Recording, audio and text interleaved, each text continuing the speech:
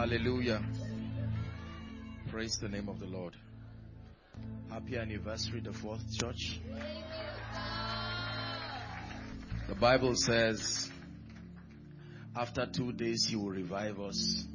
And it says on the third day he will raise us up. And so I believe prophetically that this is the season where, as a people and as a congregation, he's lifting you even by the Spirit. If you believe that, shout aloud, amen. I stepped in and I was so blessed by the worship ministration. You know, it takes, I can be very intellectual when listening. So I was speaking the words and I said, my God, the kind of intelligence it takes to put in things like this, you know, let's celebrate. Very powerful minstrel of God indeed, and his team. May God bless you in the name of Jesus. And then help me honor your pastor and father and his dear wife, Reverend Emmanuel Okara. Thank you for the honor. Appreciate you. Hallelujah. I trust, like Pastor has said, that God will bless us in no small way. Every encounter with the word is for our profiting. Every encounter with the Spirit is for our profiting. Would you lift your hands to heaven and cry unto the Lord, asking him to speak to your heart? Let your word come with precision. Let it come with power. Let it come with grace. Someone is praying. Shabrantes kalibaruska vretis kalehasiata pradosia. Shabranda gabaratos kavretis kiata baladosi. Lord bless you. We honor you. You have been good to this church. You have been good to your choice servant. We have come to celebrate your hand, celebrate your wisdom, celebrate your mercy, celebrate your power.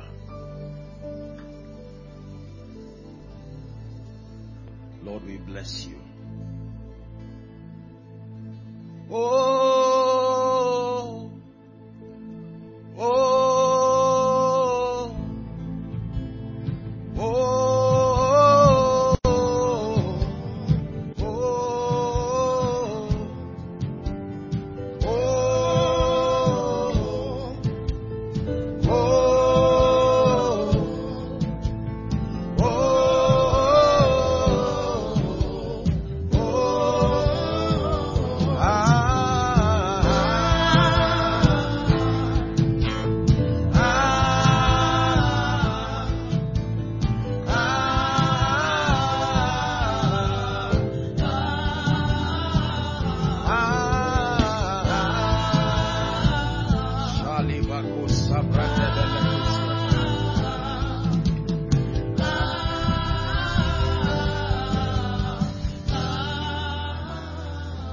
I know the lion, I know the lamb, I know the lion, I know the lamb. Truly I have seen the lion, I have seen the lamb, I have seen the lion, I have seen the lamb. And I believe in the lion, I believe in the lamb, I believe in the lion, I believe in the lamb. And I will follow the lion, I will follow the lamb, I will follow the lion, I will follow the lamb. Elohim Adonai, hey, Elohim Adonai, Shabraska Develekosiata, Elohim Adonai. Go ahead and worship him. Elohim Adonai.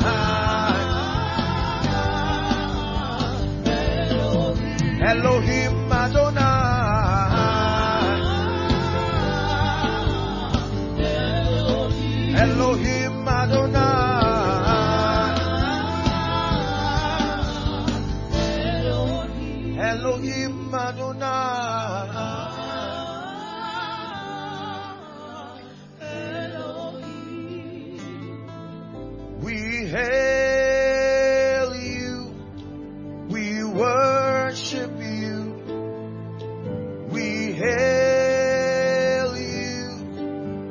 Most High. We hail you. We worship you. We hail you. I hail you. I worship you. I hail you. You're the Lord Most High. Most High. You're my King Most High. Spirit of the living God, we honor you in this place. And we ask that the weight of your glory indeed will rest upon us. We have worshipped, we have prayed. Speak to us. Open doors. Let doors be opened. All doors open. In the name of Jesus, the Son of the living God, we declare tonight that there is the hearing of faith and even the working of miracles. And we vow that to Jesus will be all the glory and all the praise. For in the mighty name of Jesus we've worshipped. Amen and amen. God bless you. Please be seated. Hallelujah.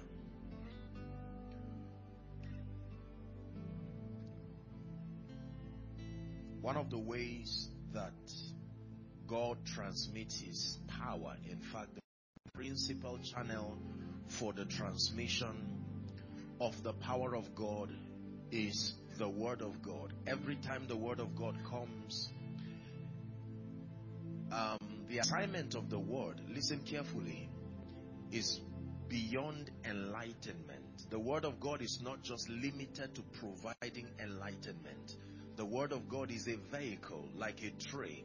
If I ask you to bring me water, most likely you will put that water on a tray. So if I see the tray coming, it is able to host a number of things. For many people, when they hear that the Word of God is, they only think that it is bringing a new information and a new idea. And that is profitable. The Word of God is responsible for transformation.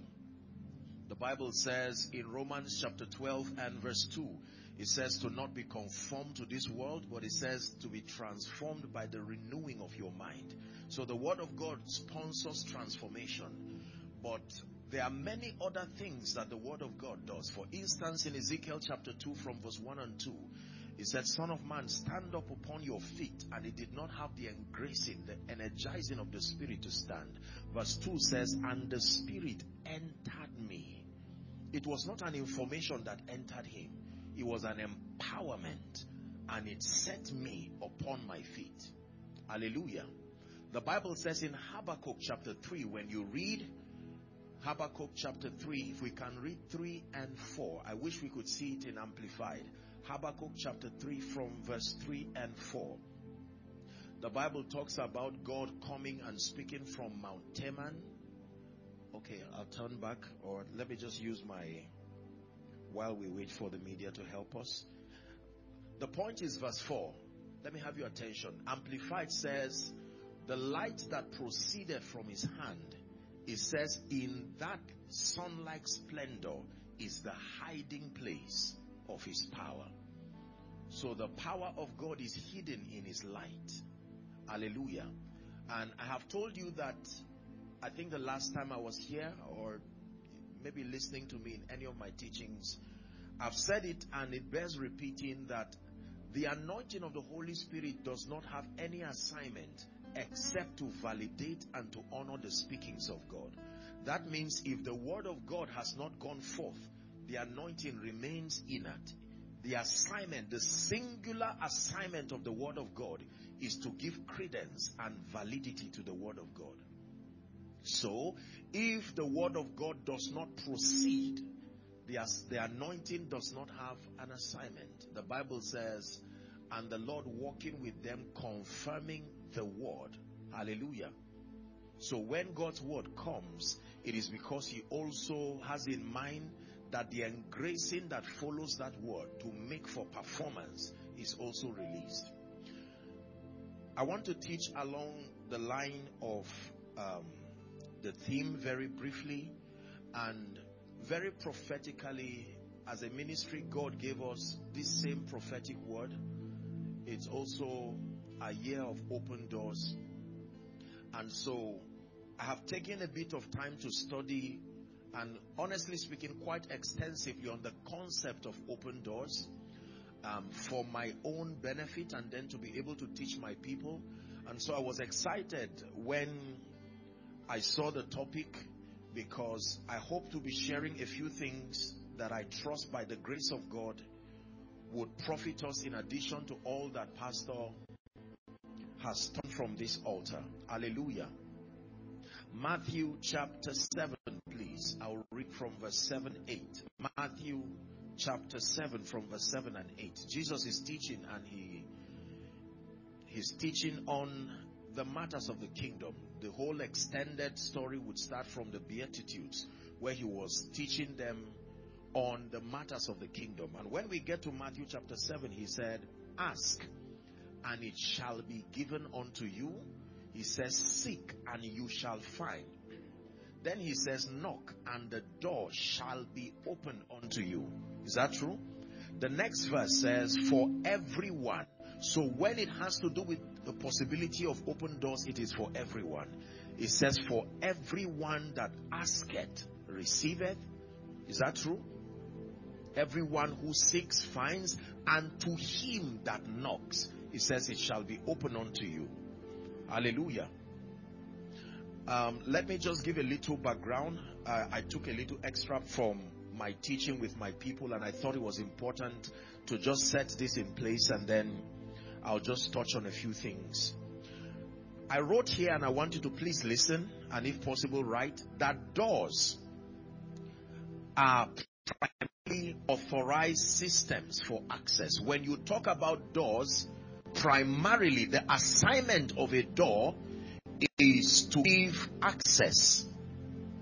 The assignment of a door, doors are authorized systems for access. Access to opportunities, access to realms, access to dimensions. Hallelujah. I also wrote here that doors control motion. Doors control movement. Doors control motion. If I desire to walk out to the outside of this beautiful tent, I will need the access of that door. That means if that door remains closed, it can impede and even limit and even stagnate my motion. So doors control movement. They control motion. Hallelujah. Now, doors, I wrote here, can also mean hindrances, limitations, and restrictions. Doors are not just limited to access points. They could also mean hindrances, limitations, and restrictions. It's very important we get this foundation. Let me recap very quickly. I said that doors are authorized systems for access, and that doors control movement and motion. Then I said that doors can be hindrances, they can be limitations, and they can be restrictions. According to scripture and by the intelligence of technology, we know that doors can be opened and doors can close. This is a very powerful information. Doors can be opened and doors can close. That means if you see a door that is closed, all hope is not lost. Under a certain condition, that door can be opened. Are we together? Doors can open and doors can close.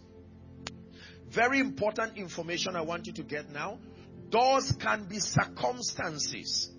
Doors can be human entities. And doors can be spirits. Doors can be circumstances.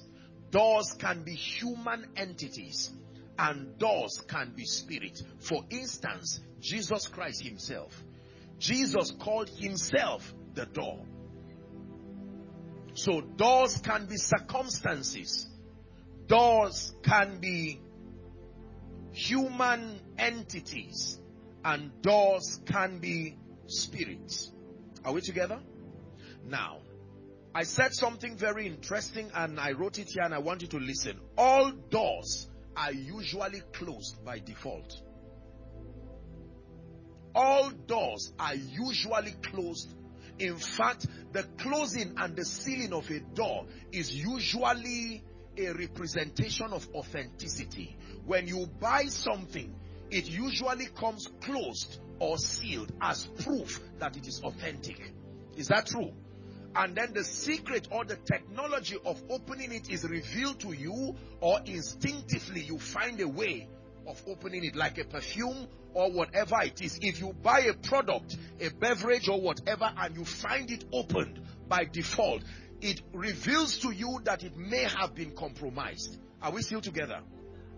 So it is not unusual to meet closed doors. They only reveal to you that you are stepping into a virgin dimension, a dimension you have never treaded before. Job said there is a path which no fowl has seen, that the whelps of the lion has not trodden there. But it does not mean because you saw it closed, you must leave it closed. I told you that all doors can be opened. Not on every condition. There are certain conditions, and my assignment is to reveal to you the Spirit the conditions that can cause closed doors to be open. Are we learning already? Now, let me say a few things that I wrote here again about closed doors. Closed doors are not all a disadvantage. Please, you must listen very carefully. Closed doors are not all a disadvantage. For instance, doors are closed to restrict or to manage access until permission is granted. There are times that closed doors are an advantage. They are closed to restrict or to manage access. If doors were always open, it will lead to abuse of access. So there are times that doors are closed. Are we learning now? Doors can be closed and to manage or to restrict access until permission is granted. Closed or sealed doors, I wrote here, can increase the value of a product. So closed doors can also increase value. Are we learning? I wrote here again that doors can protect and preserve. For instance, the door of your car. For instance, the door of your house. For instance, the door to your safe. Doors can protect and preserve when closed. So, in dealing with the concept of open doors, we must manage our understanding to not generically frown at all closed doors, because God also closes doors. Are we together now? And he closes doors as an act of his mercy. He closes doors to preserve. For instance, if the door of Elizabeth's womb was opened too early, John would have been old and weary before the arrival of Jesus. So that door had to be closed to match the timing of the arrival of Jesus, so that whilst John was agile and ready, he would be able to ordain Jesus, because that was his assignment. So you would call it barrenness, but then it was closed by the very hand of God, and it caused that John was only 6 months older than Jesus. Is someone learning? So in dealing with the concept of doors, especially open doors, we must be able to manage our understanding so that we do not interpret all closed doors as demonic. Even though what we are dealing with tonight is the concept of open doors. Now, I wrote something here that I want you to listen very carefully.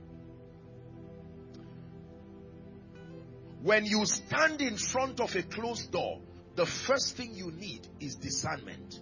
Not the ability to open, discernment. To discern who is behind the closing of that door. Are we together? Because the anointing was only designed to correct anything that is antichrist. The anointing does not fight the will of God. The assignment of the anointing is to walk in sync and to establish the will of God. So it is important that when you stand before a closed door, your first assignment is discernment. So that you know who is behind that closed door.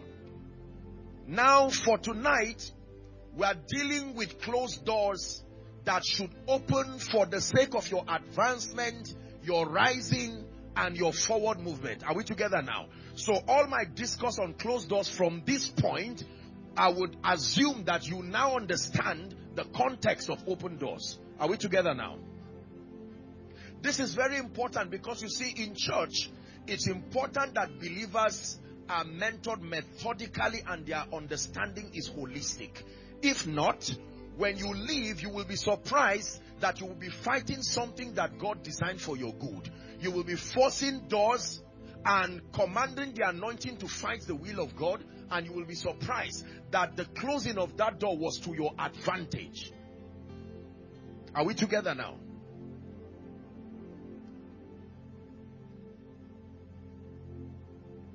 So doors can open and doors can close.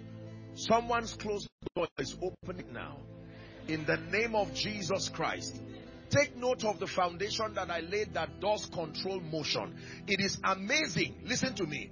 Did you know that as powerful as an individual can be, you can even be the owner of a house, but if the door is closed, it can keep you outside without apology. You can stand helpless in front of that door. You are the owner, no argument. It is your house, no argument. But simply because you do not sustain the intelligence, maybe you lost the key to open the house, you can stand outside, and sometimes you may have to destroy the whole door.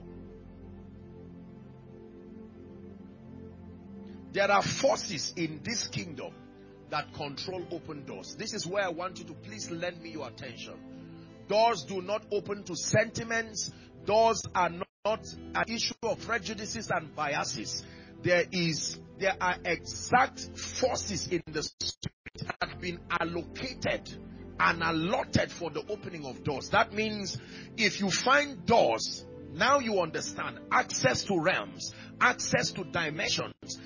That doors midwife realms. Now you see, in architecture, when you construct a house, you see the 3D construction or the simulation of a house. You would see that the rooms are separated by doors. Is that true? So that between the living room and the kitchen, the restroom and the bedrooms, there are doors. Is that true? You can be in a house and not maximize your stay there because only one door is open out of the 5 or 6 that should open. Are we together? Just because you are comfortably seated in the living room does not mean that you are maximizing your experience within that house. If you are hungry and the door to the kitchen is closed, you can still live miserable, having the same experience as one who is outside the house. No wonder the Bible says an heir for as long as he's a child. He said he differeth not from a slave. That means the reality of their experience will be consistent as one who is not even saved. Hallelujah. Praise the name of the Lord. So there are forces. We are here tonight to access by light the forces that are responsible for opening doors. Because I sense in my spirit that for someone, you are long overdue as far as certain doors opening. And you see, your moving forward is consistent with scripture, for it says the path of the just, not everybody's path, but the path of the just, it says, is as a shining light that shines ever brighter unto the perfect day. That means there is no limitation for the believer in Christ. We sustain an advantage that grants us ever increasing progress. Your yesterday should never be better than your today and your tomorrow, based on God's design. That means all that I see in you today should not be all that I will see. It should be layer after layer. Is that true?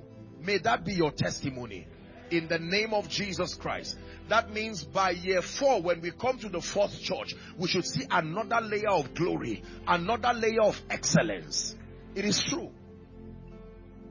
He said there are bodies terrestrial and there are bodies celestial, that even among the stars, one differeth from another, not in size, in glory. In glory. There is the glory that excels. Are we together now? So we're discussing the forces that control open doors. And I wrote a few because I want us to have some time to pray. I'll run through a few that I have listed here, and please, I want you to pay attention because the Spirit of God is going to be speaking to you, and you must be discerning enough to receive that which is yours. Are we together now? Jacob in chapter 28, the Bible says he lay down in Luz and he slept, and whilst he slept he had a vision, and there was a ladder that connected the heavens and the earth, angels ascending and descending, but he was not discerning. And when he got up, he said, the Lord was in this place and I knew not. Even though he acknowledged that this was the gate of heaven. May that not be your experience. You will be discerning and you will receive that which is yours in the name of Jesus. So there are forces that control the opening and the closing of doors. When doors are closed, they do not close themselves. They are closed as a result of certain forces. When doors are open, they do not open of themselves. They are engaged by the use of these forces. Now, generally speaking, I'm not taking it from that dimension, but according to scripture, classically speaking, doors open based on three agencies. Number one, doors open by the use of correct keys. This is the first way we open doors, the use of the right key. The Bible clearly tells us that we can have access to what he calls the keys of the kingdom, and that by these keys we can use to open doors.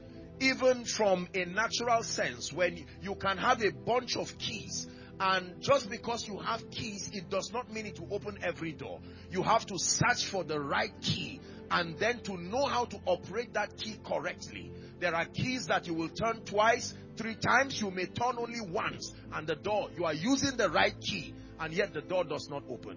Number two, the Bible teaches us that the second way that doors open, classically speaking, is by knocking. It says when you knock, the door will open. And then number three, the Bible teaches us that the third way that doors can open is through the use of force. In this case, you are not just trying to turn the knob, you can bring down the door completely. Are we together now? But for the sake of our discussion tonight, I want to organize a few things so that I can structure my discourse. Number one, the first force that is responsible, that controls open doors, I wrote here, is the force of light. Please write it down. I'm giving you 4 of them tonight. The first force that is responsible, that controls the opening of doors, is the force of light. You can put in bracket knowledge. Please write and look up. Light in this kingdom is the master of dominion. Dominion in the kingdom is predicated upon the extent of illumination that you have. In John chapter 1 and verse 5, the Bible says, the light shineth in darkness. Am I right on that? It says, and the darkness comprehended it not. So, we rise in this kingdom based on the kind and the quality of light that we have access to. Isaiah chapter 60 and verse 1 says, arise, it says, shine, for your light is come, and the glory of the Lord is risen upon you. I will always like to quote this using Amplified. It says, arise from the depression and the prostration that circumstances have kept you. It says, rise to a new life. It takes more than a willing heart. It takes more than a good intention to rise. You rise by light. Let me show you a scripture. In Genesis chapter 19. Genesis 19, please give us from verse 10 and 11. This was the story of Lot in Sodom and Gomorrah. Remember, judgment had been pronounced over Sodom and Gomorrah, but Abraham now negotiated with God for the exemption of his cousin Lot and the family. Are we together? Now 2 angels come to secure that deal, and the moment they appeared and the people in the land saw them, they desired to have the men to themselves, and Lot went as far as saying, listen, I have 2 young daughters, I can give them to you, do as you please, but honor these messengers. And the people said, no, we desire these angels. So when we get to verse 10 now, the angels were angry. And the Bible says the men put forth their hand and they pulled Lot into the house. Watch this. And shut. Who shut the door? Not the devil. The angels shut the door. Verse 11 now. Watch what happened. And they smote the men that were at the door of the house with another word, darkness. They were standing in front of the door, but the angels knew that provided there was light. I hope you know light is the union between, sight is the union between your eyes and light. Not your eyes alone. Your eyes in darkness is equal to blindness. You can have a healthy eye, but if you are in a room that is pitch black, you are still blind. So it is not a healthy eye that equals sight. It is the union of a healthy eyes and light. Watch what the angel did to limit these people's access to the door. The force of light. He struck them with blindness, both small and great. Watch this. The Bible says, so that they wearied themselves to find the door. They were right in front of a door, but they could not open it because of the bankruptcy of light. It is amazing how you can be close to prophecy. You can be close to your testimony. But because you have not sustained the requisite dimension of light, you can stand in front of a door that has the potential to be opened for many years. Is someone learning? The force of light. There are two reasons according to Scripture Jesus wept. The first was in John chapter 11 and verse 35. He wept when he stood in front of Lazarus' tomb. The Bible says Jesus wept. And the disciples responded and they said, oh, how he loved him. So he wept as an expression of compassion towards Lazarus. The second time Jesus would weep was over the ignorance of the people. He looked towards Jerusalem and he began to weep. And he said, oh Jerusalem, Jerusalem, if you had known, even in this your time, the things that pertain unto your peace. He says, but now they are hidden from your eyes. Jesus wept over the ignorance of the people. Are we still together now? Yes. Listen. There is no possibility for advancement, constructive advancement, for the believer who remains in darkness. In fact, the assignment of the God of this world is to blind the minds of God's people. He stops you from walking in the reality of the Zoe experience by blinding your mind. Ephesians 4 and verse 18. Having their understanding darkened, the Bible says, being alienated from the life of God through the ignorance. So there is a relationship between ignorance and darkness. You must contend for light. Light talks about the revelation knowledge of the word of God. Paul was praying over the church in Ephesus, Ephesians chapter 1. When you begin to read from verse 15 down to 19, he was praying. He said, when I heard of your faith in the Lord Jesus Christ and your love for the saints, the next verse says that I cease not to give thanks for you, making mention of you in my prayers. What's the content of the prayer? That the God of our Lord Jesus Christ, the Father of glory, may give unto you the spirit of wisdom and revelation in the knowledge of him.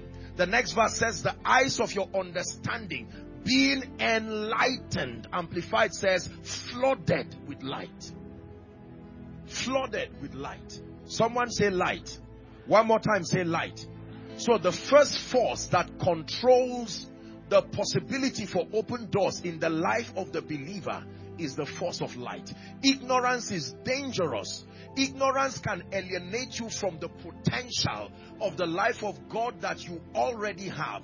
Being saved, being born again does not mean you will manifest the reality of the life that is in Christ. Walking in the reality of the Zoe life, I repeat, is knowledge dependent. Knowledge dependent. Knowledge dependent. knowledge dependent. Grace and peace, it says, be multiplied unto you through the knowledge, not through assumption. When God wants to show mercy upon a man, he grants you access, accelerated access to light. Hallelujah. Are we learning? Number 2, very quickly for sake of time. The second force that is responsible for the opening of closed doors is the force of prayer. The force of prayer. Please give us Acts chapter 12, 1 and 2. Very interesting rendition. The Bible says, now about that time, Herod the king stretched forth his hand to vex certain of the church. And he killed James, the brother of John, with a sword. Verse 3. It says, and because he saw that it pleased the Jews, he proceeded further. This is a powerful revelation. Every time the devil attacks you and you do not respond, he will proceed further. He tested one person and watched the reaction. When he saw that there was no reaction, the Bible said he proceeded. Touch your health a bit and watch the reaction. You were careless and just made it a sociological issue, and he proceeded further. He proceeded further to take Peter also. Then were the days of the unleavened bread. And when he had apprehended him, watch this, he put him in prison, number 1, and then delivered him to 4 quaternions of soldiers. Can you imagine? To keep him, intending after Easter to bring him forth to the people. Hallelujah. Peter was kept in prison. Let's read the remaining part. 1 to read. But prayer was made without ceasing of the church unto God for him. The church said, no, we kept quiet. And James just went like that. This time around we understand. We may not have the keys to the prison. We may not have influence to convince Herod. But there is a technology in the spirit that right from where you are, it can open doors miles and kilometers away. The Bible says, but prayer was made without ceasing of the church unto God for him. What happened? 6. Watch what began to happen now in response to prayer. When Herod would have brought him forth the same night, Peter was sleeping between 2 soldiers, bound with 2 chains, and the keepers before the door that kept the prison. Behold, the angel of the Lord came unto him. That means that angel could still come in the time of James. The angel was helpless because the prayer of the saints that would give him entrance to the earth realm was not there. The angel did not just choose to come with Peter. If they kept quiet, Peter would have died like James. And he smote Peter by the side and raised him up, saying, arise up quickly. Watch this. And the chains fell off from his hands. And the angel said to him, gird thyself and bind thy sandals. And so he did. And he said unto him, cast thy garments and follow me. Watch open doors now. And he went out and followed him, and wist not that it was true, which was done by the angel, and thought he was seeing a vision. Verse 10. It says, and when they had passed the first ward, or the first door, and the second door, watch doors opening, because people were praying. While they were praying, doors were opening. The Bible says they now came to a mysterious door called the iron gate. This is the gate that controls influence. When that gate is open, the only thing you see is the city. There are many people who have been locked. There are certain doors that have been opened, but the door that controls influence is yet to be opened. The iron gate that leads to the city. There are gates that lead to other doors, but there are doors that lead to the city. It is not a road that leads to the city. There are spiritual doors. And if you do not have the technology to open them, you will be surprised that you are in a city, and yet the city does not acknowledge your presence, nor will they place a demand upon the grace of God that is on your life. This is true. The iron gate that opens to the city. Is someone learning? So prayer is very powerful. It is able to open doors. Acts chapter 16 from verse 25. The context there was the deliverance of the young damsel who had been plagued with the spirit of divination. As a result of that, the disciples found themselves in prison. And the Bible says, and at midnight, watch this, Paul and Silas, it never said they complained. It never said they blamed God. We were preaching and found ourselves here. Complaining will only prolong pain. The Bible says, and at midnight, Paul and Silas prayed. Say prayed. And then they sang praises unto God. It was so loud the prisoners heard them. Next verse. Suddenly,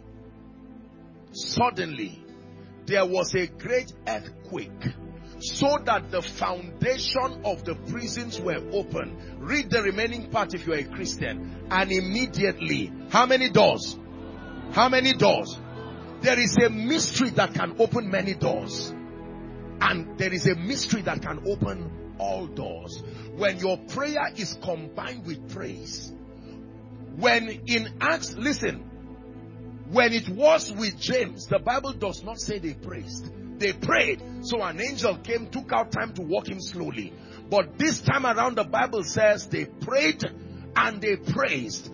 And there was an earthquake. We do not see the mention of an angel, but we see that the foundation was shaken and all doors opened immediately. So do not be surprised that tomorrow by this time you return to church and all doors open. Financial doors, supernatural doors. Yes, sir. These are not parables, except if you are not a Christian. Listen, the Bible says the things that are written aforetime, it says they are for our learning, so that we through patience and the comfort of Scripture might find hope. Do you believe this? That all doors can open. That someone can be in church right now whilst you are seated, absorbing this mystery, soaking in the glory. Strategic doors can be opened. Open supernaturally. All doors open. It is not always that you need a key. A key is wonderful. But there are times that you can leave the keyhole there and remove the door from its foundation, so that your children can pass. If you use a key, sometimes it can be locked behind you again. The moment you switch to the prayer mode, this is beyond the realm of keys. This one is the foundation. This spirit of poverty that has recycled across families, that will not allow doors to be open. That in the place of prayer, a man can hold on to the horns of the altar, pray and praise, and pray and praise, and pray and praise. And the Bible says the foundation, prayer visits foundations. It does not just manage the situation. Prayer goes to the root of the issues. Is someone learning? Come on, pray in the spirit in 1 minute.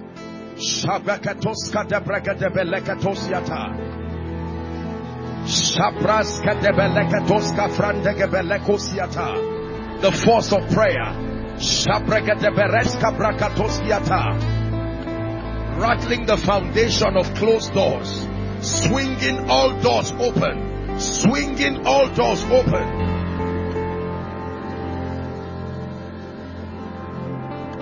Hallelujah. Please be seated. Are we making progress tonight? Please make a covenant with yourself that tonight's sermon will not just be a nice sermon that you nod your head and say, wow. Get angry in your spirit. And whilst you are sitting right now, I want you to be looking at the various doors whose expiry time has come. Whilst you are seated.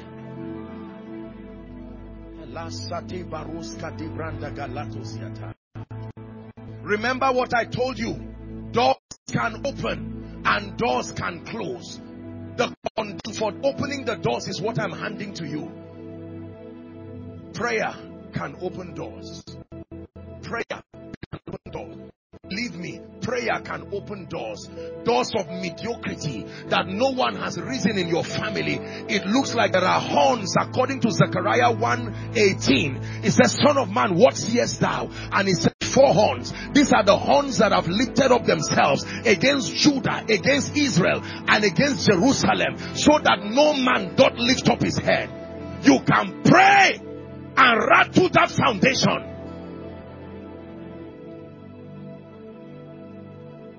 Hallelujah.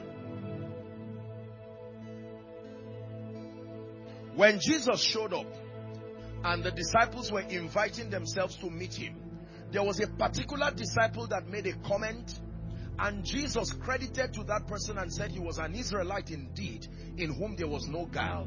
The name of that individual is Nathanael. When Nathanael was told to come and meet Jesus, he inquired, "You said that man is a Nazarene? Forget it, I will not waste my time." He said, "Can anything good come out of Nazareth?" Don't blame the man. Find out the Nazarenes in the Bible and see that they do not have a longevity component to anything.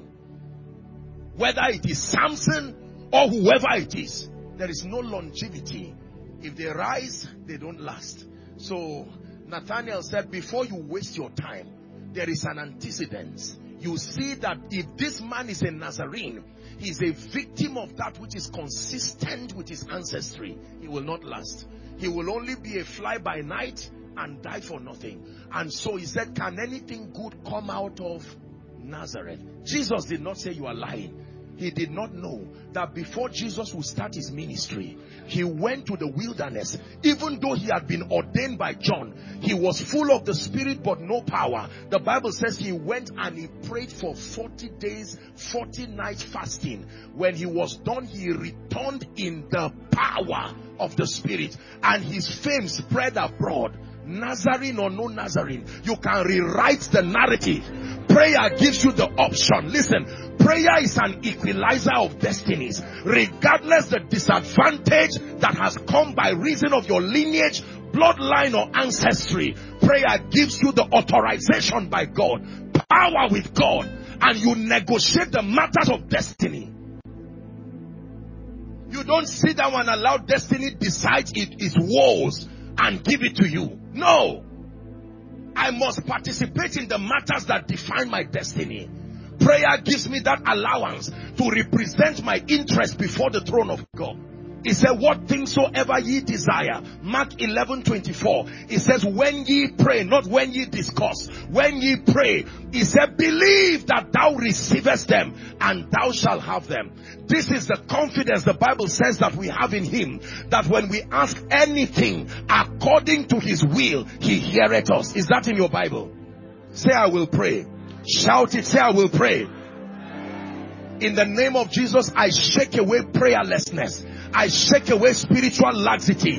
The spirit that has planted excuses as far as mastering the art of holding on to the horns of the altar, on you rewrite the narratives in your life. Listen, there are people who may not be serious praying because they have the leverage of covenant. They come from a family of missionaries whose parents have supported the work of God. And before a missionary died, he left a prophecy that is still alive, roaming around a stubborn child and yet programming good things, because covenants don't die. They are only changed and rewritten. They don't die. And then here comes another person. You are the first person to break forth. And then you become careless and just sit down and don't. Well, it doesn't matter. I just know that one day it go better. No, that's not the language of a champion. Listen, for someone after this conference, you need to take a day out and say, I am tired. Write a list of some doors that must open. Place them on the ground and travail in the spirit in prayer and praise.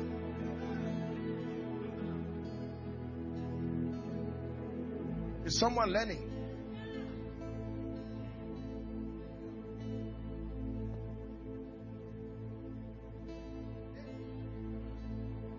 There are spirits that control timing to impact based on whatever territory you come from.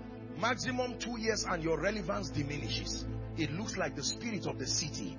There are cities people travel to and no longer flourish.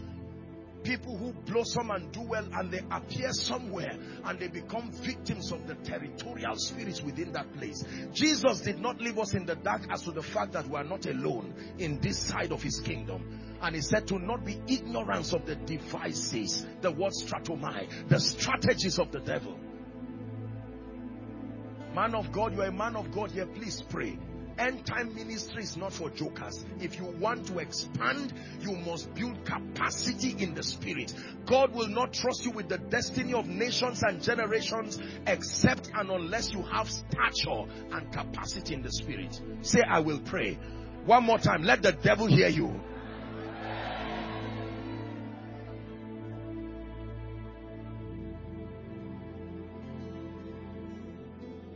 Do you believe what you are hearing? You can pray your way out of any nonsense. I'm telling you, except you don't take it serious.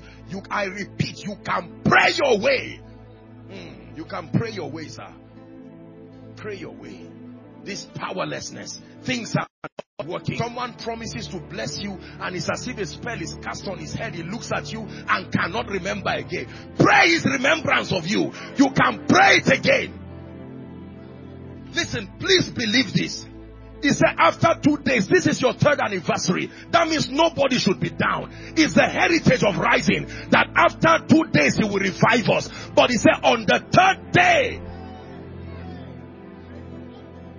The 3rd day. On the 3rd day. Let's finish up. Now I want you to pay attention.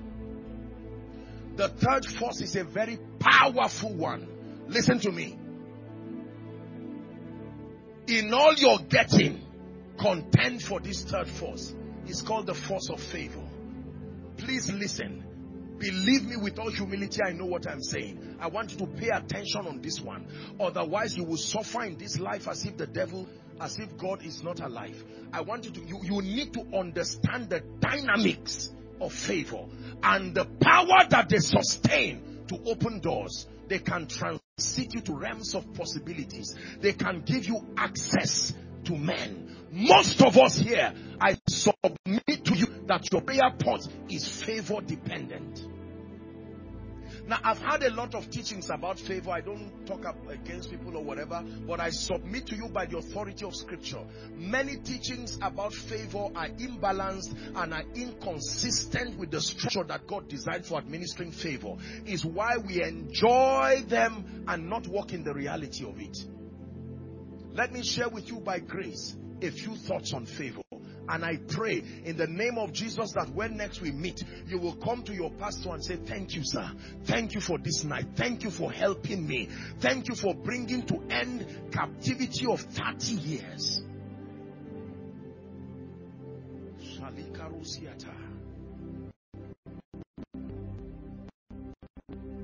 The force of favor. To understand favor, there are a few things you need to know. Listen, you will not appreciate the teaching or the concept or the necessity for favor until you understand the following. Number one, that destiny fulfillment is time dependent. This is the first reason you need favor. Destiny fulfillment, your advancement and even producing result in your life is time dependent. That means you do not have all the time. The time-dependent nature of destiny will necessitate favor as a system of advantage to accelerate you as far as your adventure on earth is concerned. If you are to do life from the natural sequence of things, time will cheat you. Listen carefully. The first reason why you need favor as a force that opens doors is the time-dependent reality of destiny. Is someone learning? Number two, destiny fulfillment is not only time dependent, it's man dependent. Destiny fulfillment is man dependent. The fourth church, please listen, I speak to you by the Spirit. Destiny fulfillment, the opening of doors, transiting from one realm of impact to the other, is man dependent. Let me show you a scripture. For some of you, I will remind you of it. Psalm 115 and verse 16. Let's read together in concert when we find it. Ready? It's projected. 1, 2, read. The heaven, even the heavens are the Lord's, but the earth has he given to the children of men. Do you know what that means? That the custodians and the managers of this side of God's kingdom are men. This is a statement recognized by God. You may have heard me say that if God says yes and men say no, the yes will remain in the realm of the spirit while you wallow around as though the word of God were a lie. Even the manifestation of Jesus as the Son of the living God, the prophetic speaking, remain in the realm of the spirit until a human vessel partnered with him in the person of Mary. If Mary rejected that offer, the Holy Ghost will go around again looking for another virgin. Be it unto me, I choose to partner with heaven to make the word become flesh. Are we together? As powerful as Jesus was and is, he needed an encounter with 3 men for his destiny to open up. Number 1, Simeon the prophet. Number 2, Anna the prophetess. Number 3, John the prophet that you call John the Baptist. Men dependent. Your Jesus walked under a closed heaven for 30 years till a man opened his heaven. Jesus, the Son of the living God. There was no mention of the heavens opened over him. There was no mention of the Holy Ghost coming upon him. In spite of his diligence, learning the law, until he submitted to the ministry of a man. And the Bible says, and the heavens opened. Many believers are ignorant as to the laws of the kingdom. Please, I want you to listen very carefully. Is someone learning? So the second reason why we need to study the subject of favor is that destiny fulfillment are men dependent. The third reason why we need to activate favor as a force that opens doors in our lives is because the Bible tells us without missing words that the whole world lies in wickedness, under the siege of Satan. You find that in 1 John 5:19. 1 John 5:19.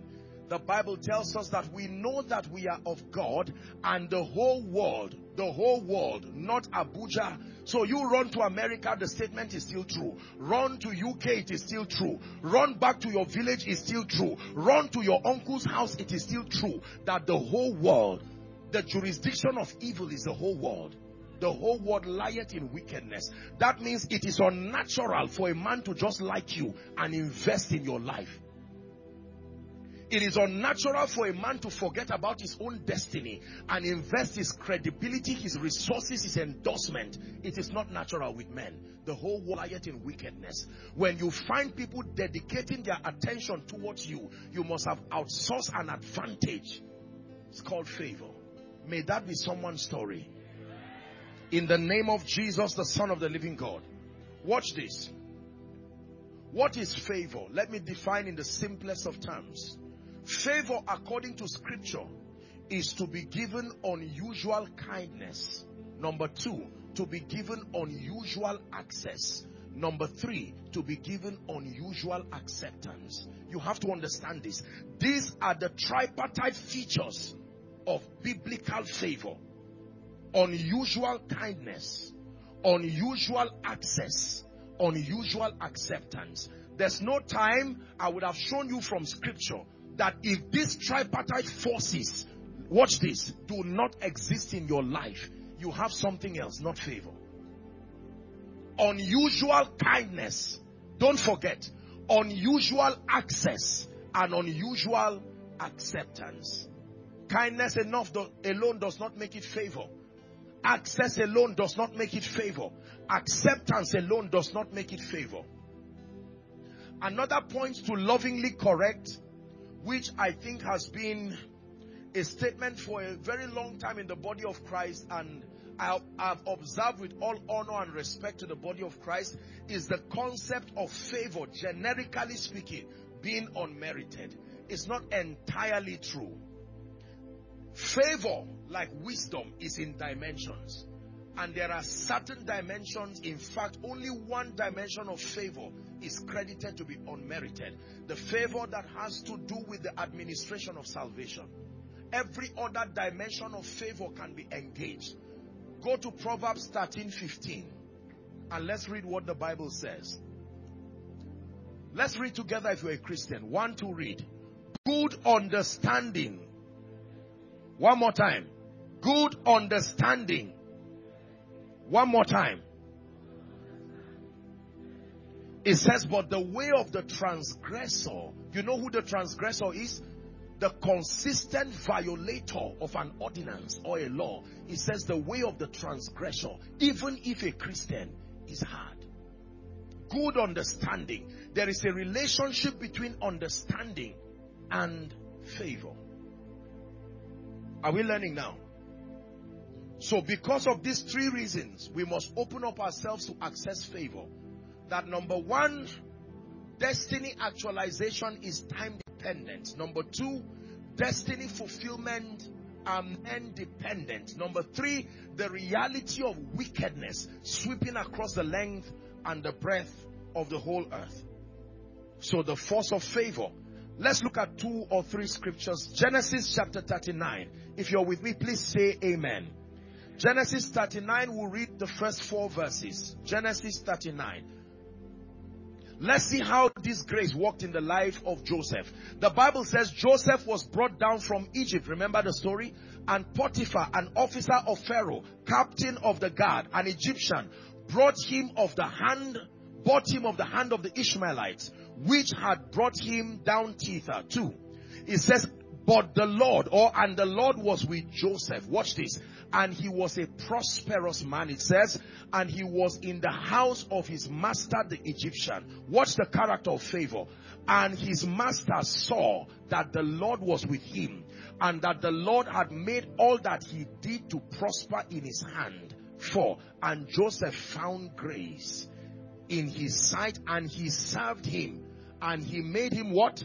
Overseer over his house. Unusual kindness, unusual access, unusual acceptance. Exodus chapter 3 and verse 21. Very popular scripture on favor. 3:21. Exodus 3:21. It says, and I will give these people favor in the sight of the Egyptians. You need to understand those who are about to favor them. The same people who punished them and kept them in captivity for 430 years. When it has to do with favor, ladies and gentlemen, God can use anybody. Anybody. Anybody. Just because the person hated you yesterday does not mean the person cannot be used by God to bless you today. And it shall come to pass that when ye go, ye shall not go empty. Scripture number 3 on favor. Ezra chapter 7 and verse 6. Look at this. Ezra chapter 7 verse 6. The Bible says, and Ezra went up from Babylon, and he was a ready scribe in the law of Moses, which the Lord God of Israel had given. Watch this. And the king granted him how many? How many? Unusual kindness, unusual access, unusual acceptance. The king granted him all his requests, but that request was granted not according to the wish of the king, according to the hand of the Lord his God that was upon him. That means the king was not himself. There was something on Joseph that was commanding a yes from the king. You would see the king saying yes to everything. It was not a generic reality. There were people hearing no every day. But because there was a grace upon Ezra, every time he spoke to the king, he was compelled by the influence of that favor to grant him all his requests. Are we learning? The force of light, the force of prayer, the force of favor. Whilst you are seated in 1 minute, if you can, please lay your hands on your head and begin to declare in the name that is above all names that favor begins to work in your life. Favor begins to work in your life. In the name of Jesus, access to unusual kindness. Someone pray. Access to unusual acceptance. Access to unusual kindness from all and sundry. Open your mouth and pray. To the end that all closed doors be open. To the end that all closed doors be open. Lord, send help from Zion. Let it come as favor. In the name of Jesus Christ. In the name of Jesus Christ. Let me give you the fourth force. Is someone learning tonight? The fourth force that controls the opening of closed doors in the life and the destinies of believers is the force of prophecy. The power and the mystery of the prophetic. Lend me your attention now, please. The force of prophecy. Hosea chapter 12 and verse 13. Hosea 12:13. Here's what it says. And by a prophet, the Lord brought Israel out of Egypt. He brought them out of Egypt. Brought them out of Egypt. And by a prophet was he preserved. In Exodus chapter 14, when you begin your reading from verse 13, we'll jump for sake of time. Let's do 13 to 18. Then we'll jump a few other verses. Follow the story carefully. This is the nation of Israel standing before the Red Sea. Watch what Prophet Moses was doing as a leader and a prophet. Moses said unto the people, fear not. Stand still and see the salvation of the Lord, which he will show to you today. Somebody say today. I like it. He didn't say which he will show to you any day. Today. For the Egyptians whom ye have seen today, is shall see them again no more forever. The next verse. God will fight for you, and ye shall hold your peace. Verse 15. Moses now comes and cries to the Lord, and the Lord said, speak unto the children of Israel. What did he say to tell them? Speak. He didn't say push them. Speak.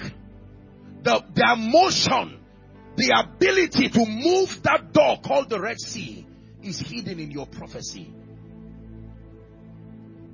It is amazing that you can do many things with that same mouth. You can lament or you can speak prophetically. Tell them that they go forward. That means they will go the direction of your prophecy. If you say stay there, an influence will come from your word and keep them to remain there. He said they are standing in front of the sea.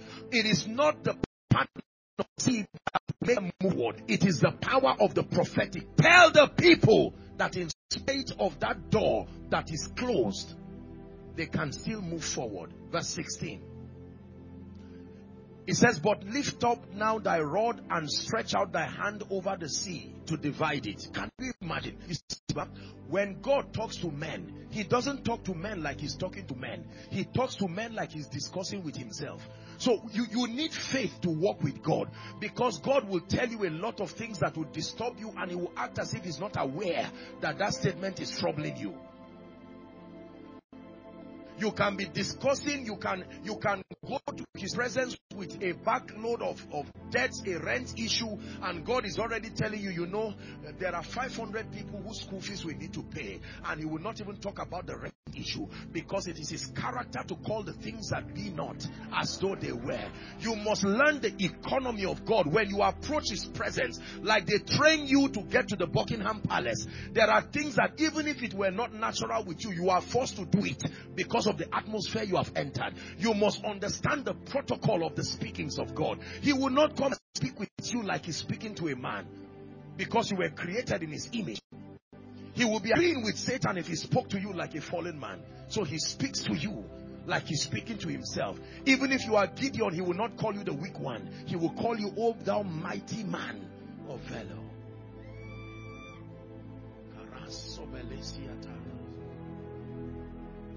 Is someone learning? The prophetic is very powerful. We are products of prophecy. Now let's read on to 18. Verse 17 now. Watch this. And behold, I will harden the hearts of the Egyptians, and they shall follow them. And I will get me honor upon Pharaoh, and upon his host, upon the chariots, and upon the horsemen. Verse 18. It says, and the Egyptians shall know that I am the Lord, when I have gotten me honor upon Pharaoh, upon his chariots, and upon his horsemen. Please jump to verse 26. Same chapter for sake of time.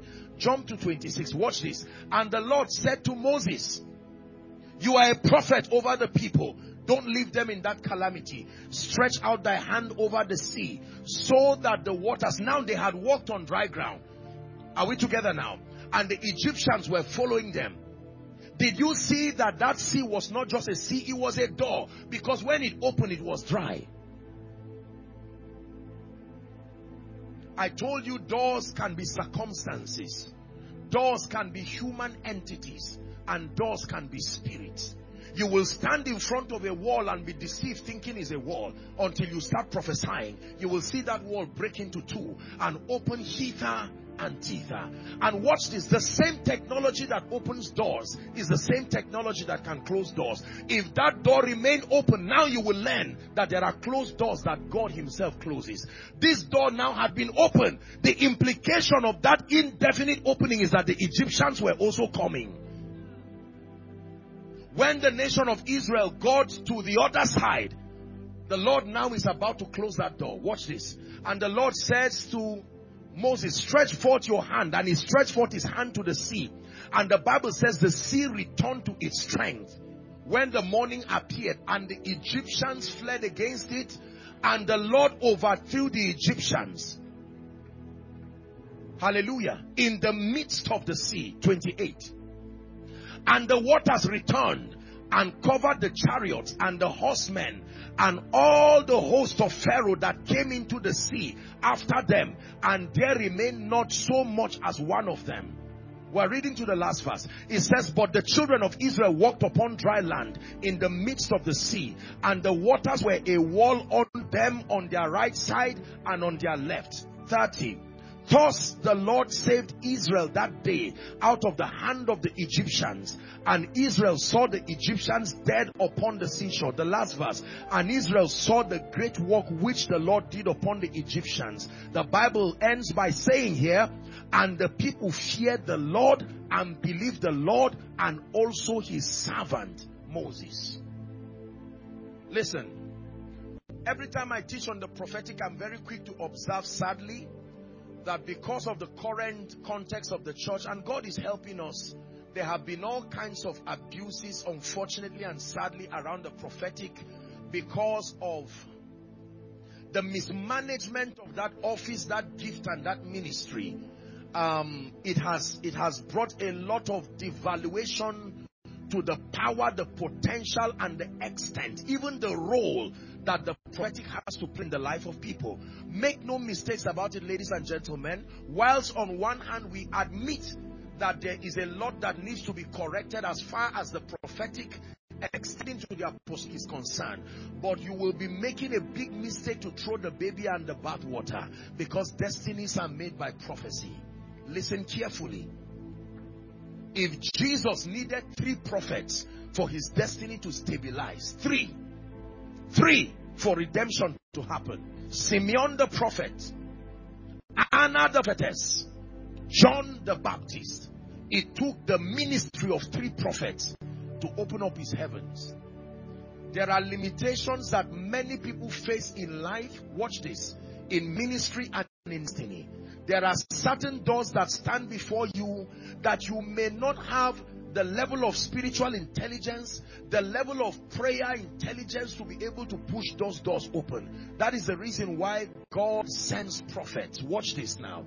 He sends men and women that he has anointed by the election of grace alongside the sacrifice of alignment, and he has put grace and power upon their lips. They can speak to certain doors, even ancient doors, and tell them, lift up your heads, O ye gates, and be ye lifted, ye ancient doors. The King of glory wants to come in, and he says, those doors be opened. And the door said, who is this King of glory?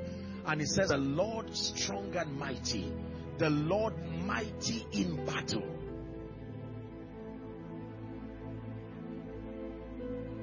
Your destiny can be stagnated indefinitely, regardless your education, regardless the people you know, regardless the advantage that you have within a territory. This is where the assignment of the prophetic comes. The assignment of the prophetic is to bring restoration. One time, the sons of Elisha, they were undergoing mentorship, and then they needed to go to the other side, they said, where we meet with you is too straight. And while they were cutting the wood, the Bible says one of them who borrowed an axe, the head fell in the sea, and he shouted and he said, alas, master, for it was borrowed. If that guy tried to get into that water, he would have drowned and died for nothing. The this is why I'm here. Where fell it? Let me know where it. And the Bible says when he threw a stick there, the axe head began to float. Is that in your Bible? When there was an economic situation of national magnitude, it took more than economists to come and solve the problem. In a land called Samaria, exempted from it, the king and the prophet. The prophet comes to Samaria and sees that women, the king, watch what was happening, that women were boiling their children and eating. You can imagine that level of hardship. At least Abraham wanted to kill Isaac. He didn't kill him. But this one, the women did not even tell the children they would die. They just boiled them and ate them. Are we together? Yes. And at that time, the prophet came by the Spirit. He did not speak over a person. He did not speak over a church. He spoke over nations. There are cadres in the prophetic. There are graces that are only allotted to speak to individuals. There are graces that are allotted to speak to predefined territories. But like Jeremiah, there are graces that grant you authority over nations, to root out, to pull down, to build, to plant. Hallelujah. And he spoke over Samaria and said, by this time tomorrow. Now, I don't know whether the prophet believed his statement himself. That was a very serious risk. And when he made that statement, one of the advisors and the aides of the king said, you are a foolish man. Even if God will open the windows of heaven, would this happen? And he said, you are about to taste. You will see, but you will not partake of it. Watch what began to happen. The Bible says there were 4 lepers. Oh, I like this. 4 lepers. People were incapacitated, but the spirit of prophecy started moving around to find actors. When God speaks, there are too many men on earth. Everybody will not tell God no. If your uncle was to be used and he says no, the spirit of prophecy is intelligent enough to go even to America and raise a helper and bring for you. Listen. We are not teaching on the prophetic now, but you must understand the character of the prophetic. When God speaks, usually, as far as the creative dimension of the prophetic is concerned, no name is mentioned except in a few cases. Do you know why? Because God respects the will of men. If I prophesy and I say this man on suit is going to help this man, I have limited the operation of that prophecy. But if I say in the name of Jesus Christ, I make declarations that help comes to you from Zion, God can come to this man and he can say, I'm not interested. God will respect his will. The Spirit of God is patient to vet the heart of everybody till he finds a willing heart. The Bible says, how forcible are right words. When the prophetic leaves, it's like an arrow. I hope you know every word that comes from God moves like a messenger, and it must return and tell him, I finished what I've done. That means if the word God said has not returned, it means he's still working. There is still moving around. Maybe he tried Abuja and it did not work. By now it's gotten to Port Harcourt or to Kano. It does not matter where it will fish help from. 4 lepers, because the prophet of God spoke. Hold on. Did you know that the guys who gave up their food always had it? Did you know that the lepers were always there? What then was the difference? The activator of that possibility was the prophetic. 4 lepers sat down and they did not even know what started moving them. They said, why sit we here till we die? Why didn't they think about it 2 weeks before? No. The same way the helper of your destiny now says, it's a long time I called this man. No, he did not just think. I'm telling you, there is a spirit that moves upon men and begins to compel them.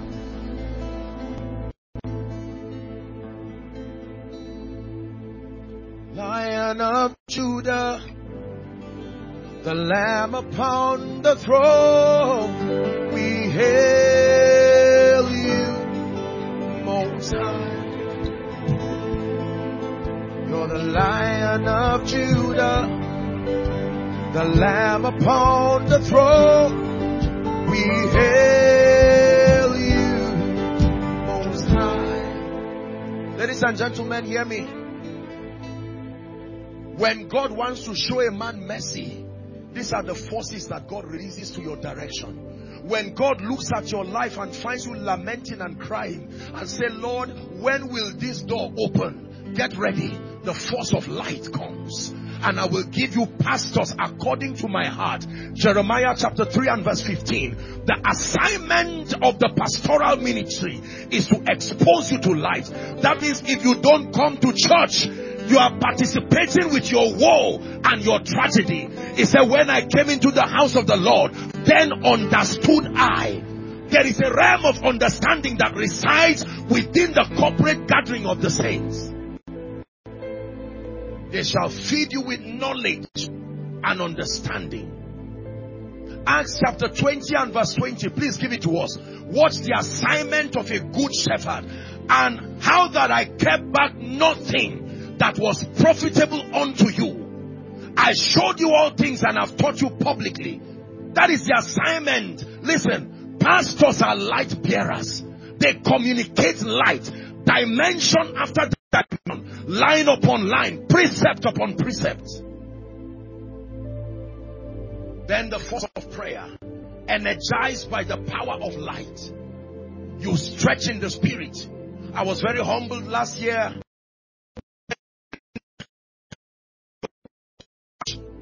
That this church went through for almost half that year. I mean, you can imagine the kind of stamina it would have taken. Even if you are playing, not for 6 months. Something has to land upon you. The spirit of prayer and supplication is variable. Yes, sir. One of the ways that you receive is to be in company of them that have it. Are we together now? Yes. The force of prayer. And then the force of favor. This one, when it lands on your life, it speaks immediately. Immediately. Immediately.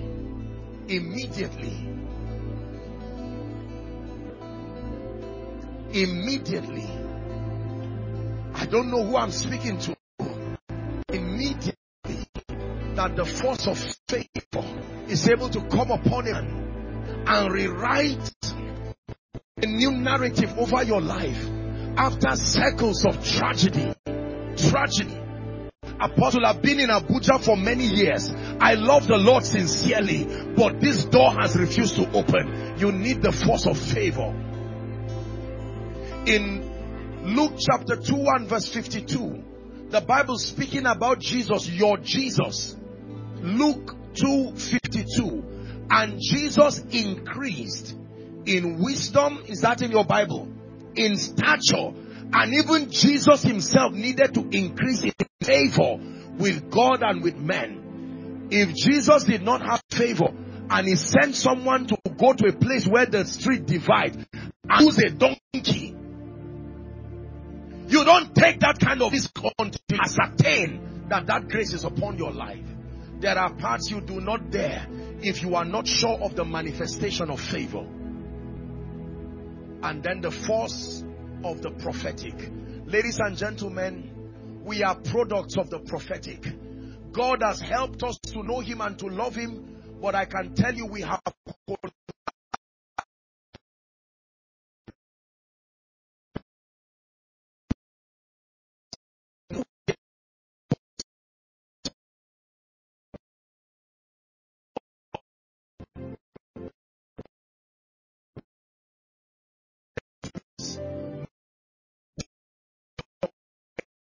voices.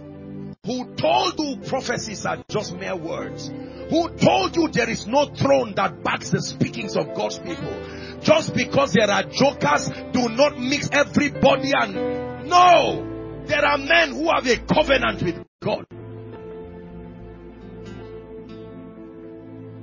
Little children, have you any catch? John 21. He said none. He said cast your net to the right side. He was not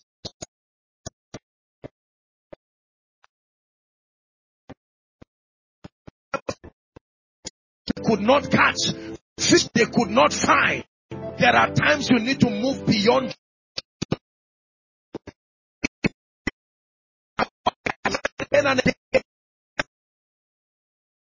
You can be a skilled fisherman. There are times you can have the right tools, your net, still you will not catch fish.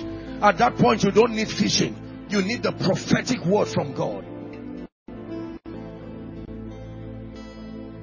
Ruach Elohim, Ruach Elohim, Ruach Elohim, Ruach Elohim, Ruach Elohim, Ruach Elohim, fill this place.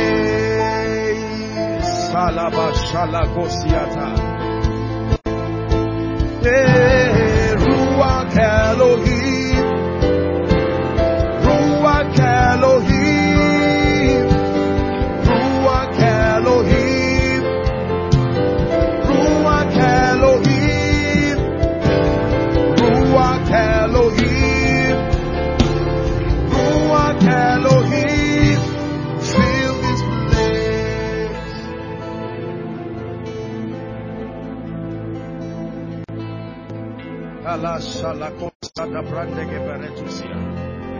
and all doors open, and all doors open.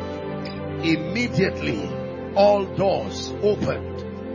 Listen, in the next 5 minutes I want you to give your destiny dedicated moments of serious prayer.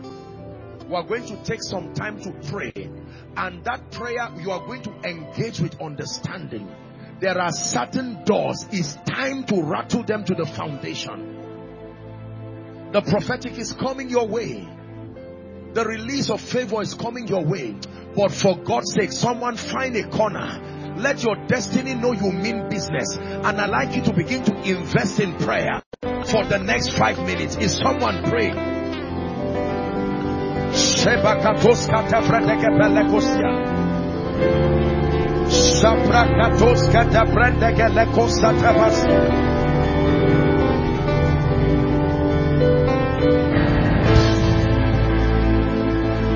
Someone is praying.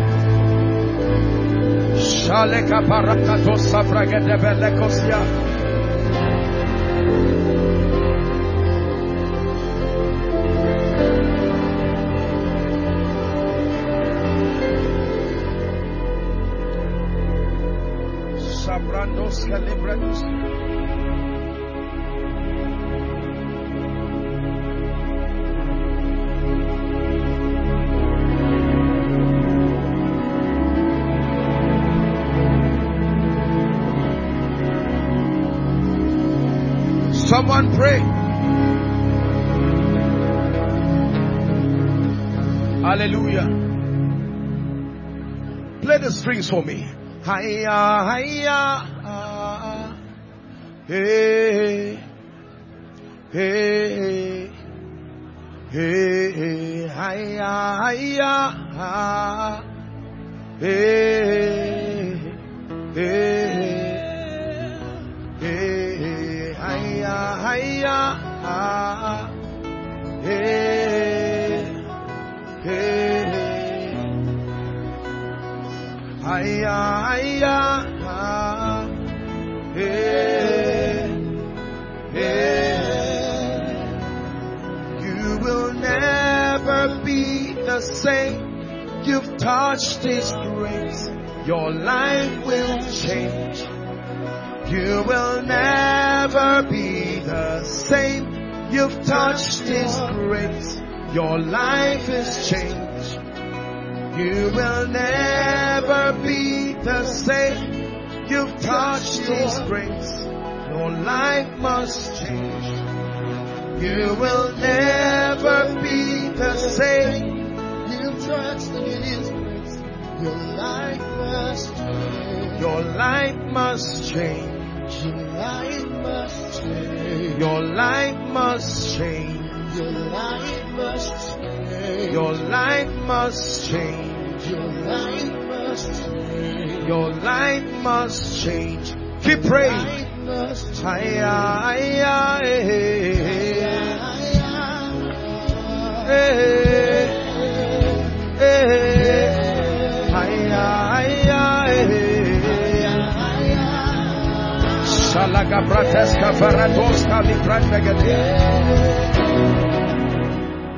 In the name of Jesus. In the name of Jesus. In the name of Jesus. I want you to mention every door by name that needs and must be opened in this conference. Financial doors, doors of fruitfulness. Call it by name and declare the season has come that you must open. Lift your voice and begin to declare. Lift your voice. Doors of influence. Someone is praying. Doors of divine health. Doors to your next season. Someone pray. Someone pray. Pray. Sadagata belekata fraskata baratoske via shadas.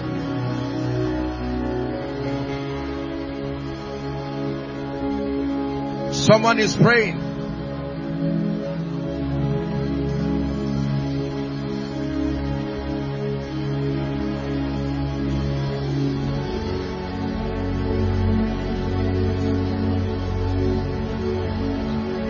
Be open.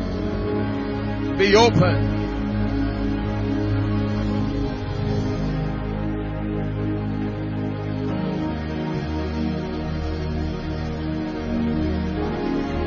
Be open.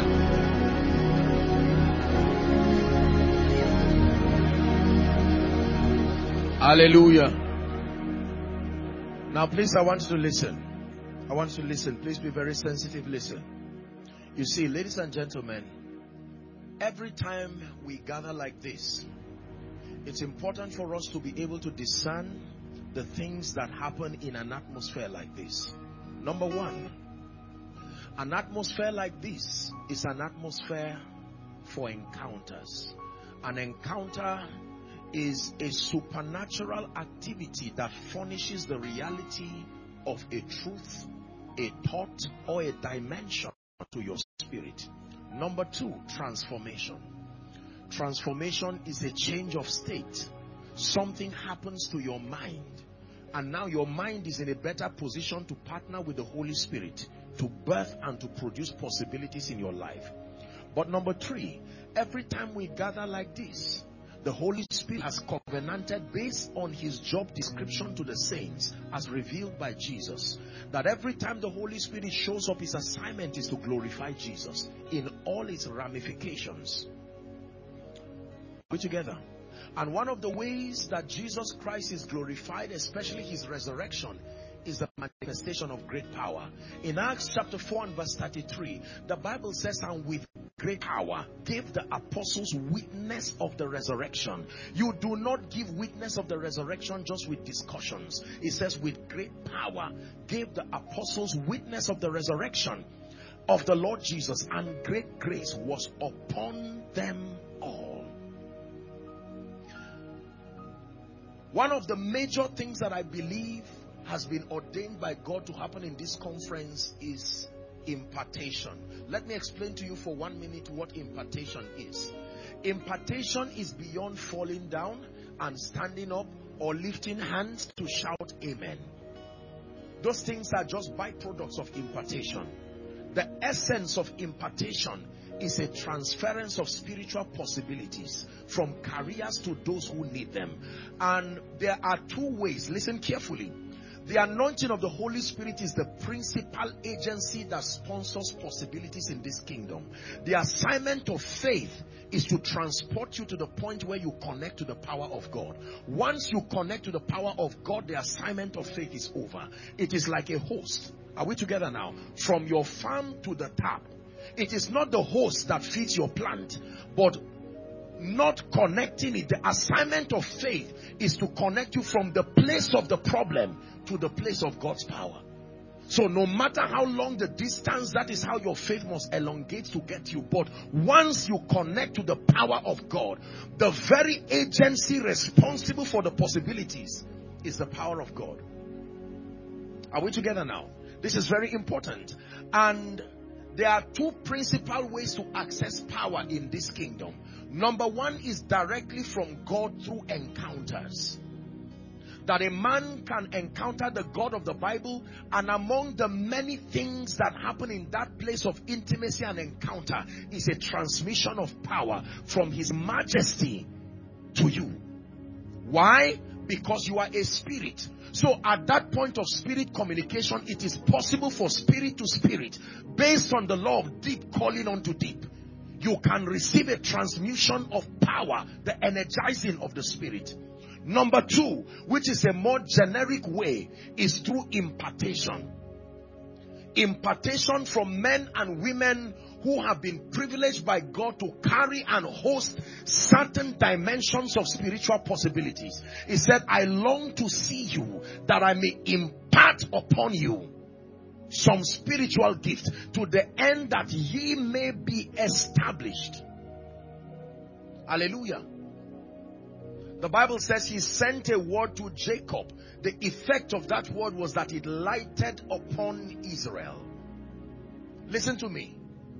God hides His power in men, not in oil, not in bottles and handkerchiefs. Those things are only mediums. But the principal tool, the power of God, the presence of the Holy Spirit within men, God hides His possibilities in men.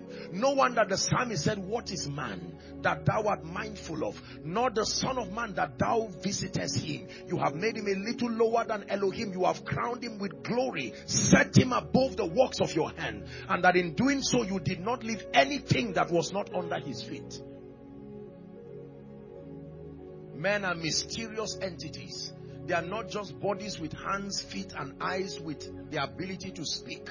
Men are storehouses of divine possibilities. God hides His possibilities in men. So when God wants to help you, among the many ways He shows you mercy is to introduce a man. O widow of Zarephath, you will remain crying there until a man, a mysterious man called Elijah, are we together now, shows up and shows you mercy. Shunammite woman, you may have influence with everybody around Shunem, but if you cannot encounter Elisha, you will not have a baby. Abraham, it is true that the covenant is upon you, that the whole earth will be willed to you as the God of Abraham when you become the Abraham of God. But listen very carefully. If you do not meet Melchizedek, that prophecy remains barren. For he met this strange man called Melchizedek, the king of an ancient city called Salem. And he blessed him and said, blessed be Abraham, possessor of the heavens and the earth. What kind of a blessing is that? Apostle Paul, you would be writing 2/3 of the New Testament, I know, but you ignore Ananias and watch yourself remain blind. He said, go to the street called Straight and go to the house of one Judah or so, and you will meet a man there. He's already praying and he has seen in a vision. And he came and said, Brother Saul, God, Jesus, whom you saw, has sent me to you that I may open your eyes and that you might be filled with the Spirit. He can dare to say, I thank my God, I pray in tongues more than ye all. But it took a man that the Bible did not say much about again. I am victorious. I have overcome. I am victorious. I have overcome. I am victorious. I have overcome. I am victorious.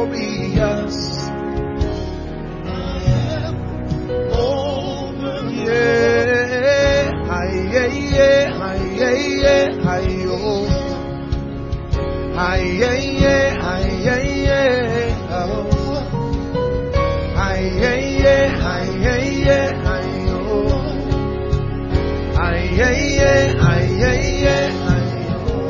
Listen, I think I've said it here the last time I came to this church. We're wrapping up. The Bible says, thou anointest my head with oil, but the result of what is on my head was seen in my cup. He does not anoint the cup. If the cup is empty, do not blame the cup. The cup is a report card revealing what is on your head or otherwise. When God wants to remedy the condition of your cup, he looks for your head. It is not the cup. The cup is always a reflection of your head. It is not the job. No. It is not the business. It is not the limitation in progress. Those are physical expressions. They are symptoms.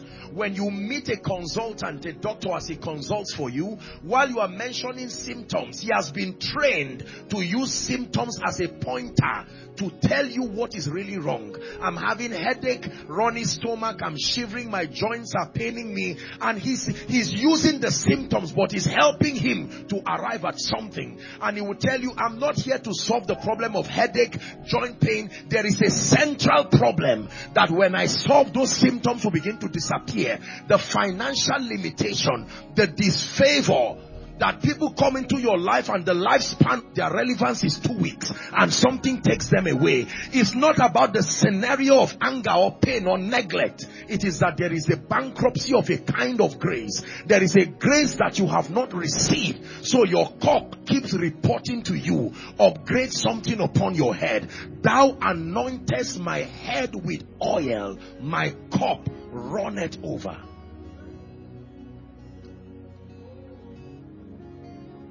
Thou anointed my ministry, but it will not come on the ministry.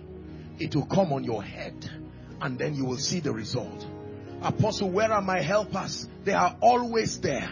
But there is a sound that an anointing on your head is supposed to produce from the realm of the spirit. They were designed to respond to that sound. And because there is a bankruptcy of that anointing, that oil, it said, I have found David my servant, and with my holy oil have I anointed him. Give it to us. That should be Psalm 89 and verse 20. I have found David, it says, my servant, and with my holy oil have I anointed him. Reading to 24 verse 2, it says, with whom my hand shall be established, my arm also shall strengthen him. It says the enemy, by reason of that anointing, shall not exact upon him, nor the son of wickedness afflict him. It says, I will beat his foes before his face and plague them that hate him. But my faithfulness and my mercy shall be with him, and in my name shall his horn be exalted.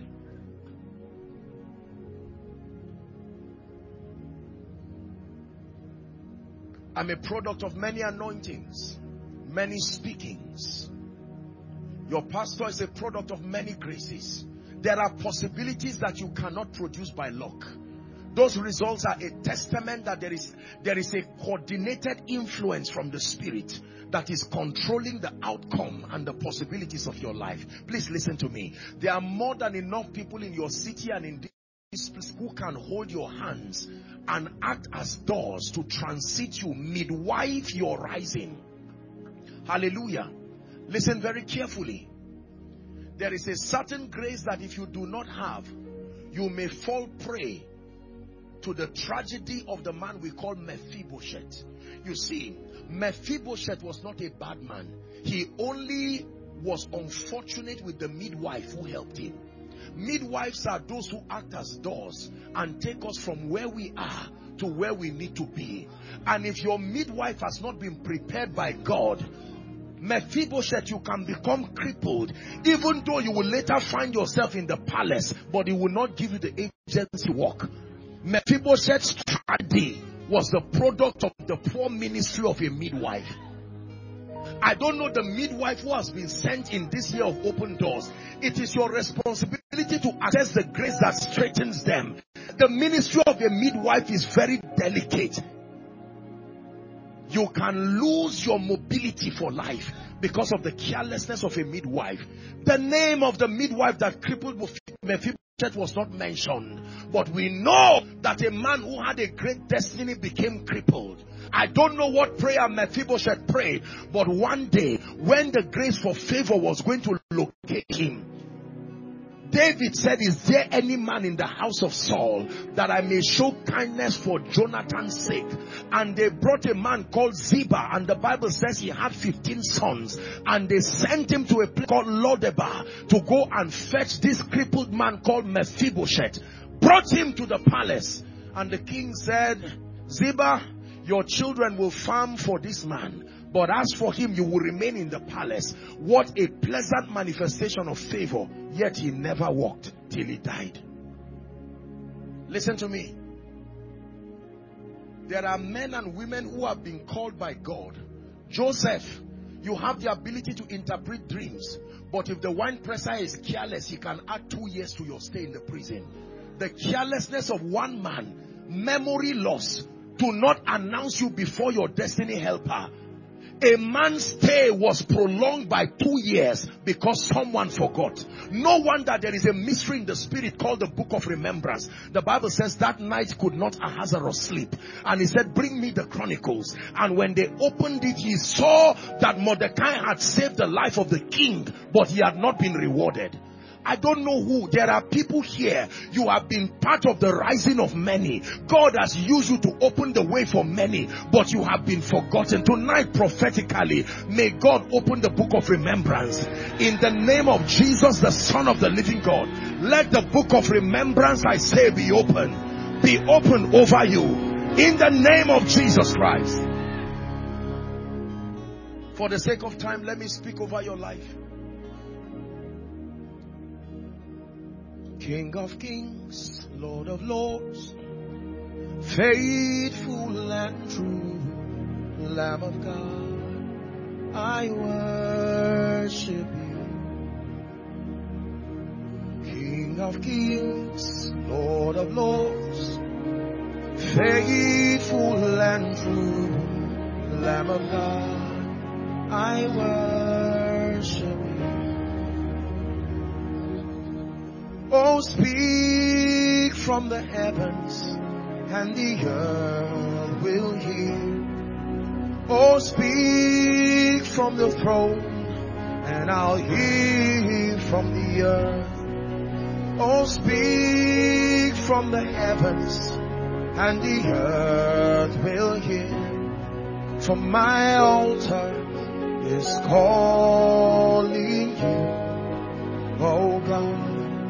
My worship is calling you, oh God. My sacrifice is calling you, oh God.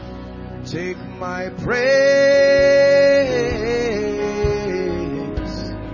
oh God. Take my praise.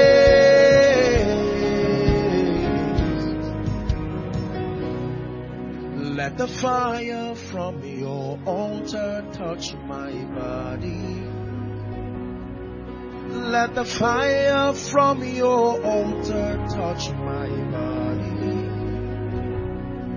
Let the fire from your altar touch my body. Let the fire from your altar touch my body.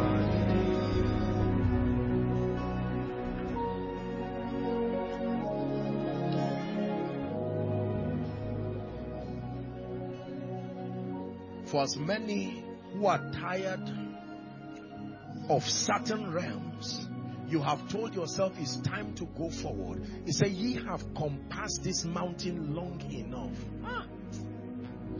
Hogenedo, do, do, do, genedo, yeah.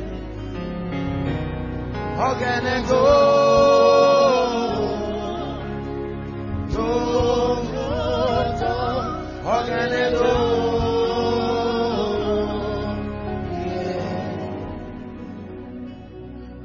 standing in faith with the grace upon the man of God, and I want to speak and declare the opening of certain doors. I want you to believe it. You will be surprised. You will marvel and wonder at what begins to happen to you.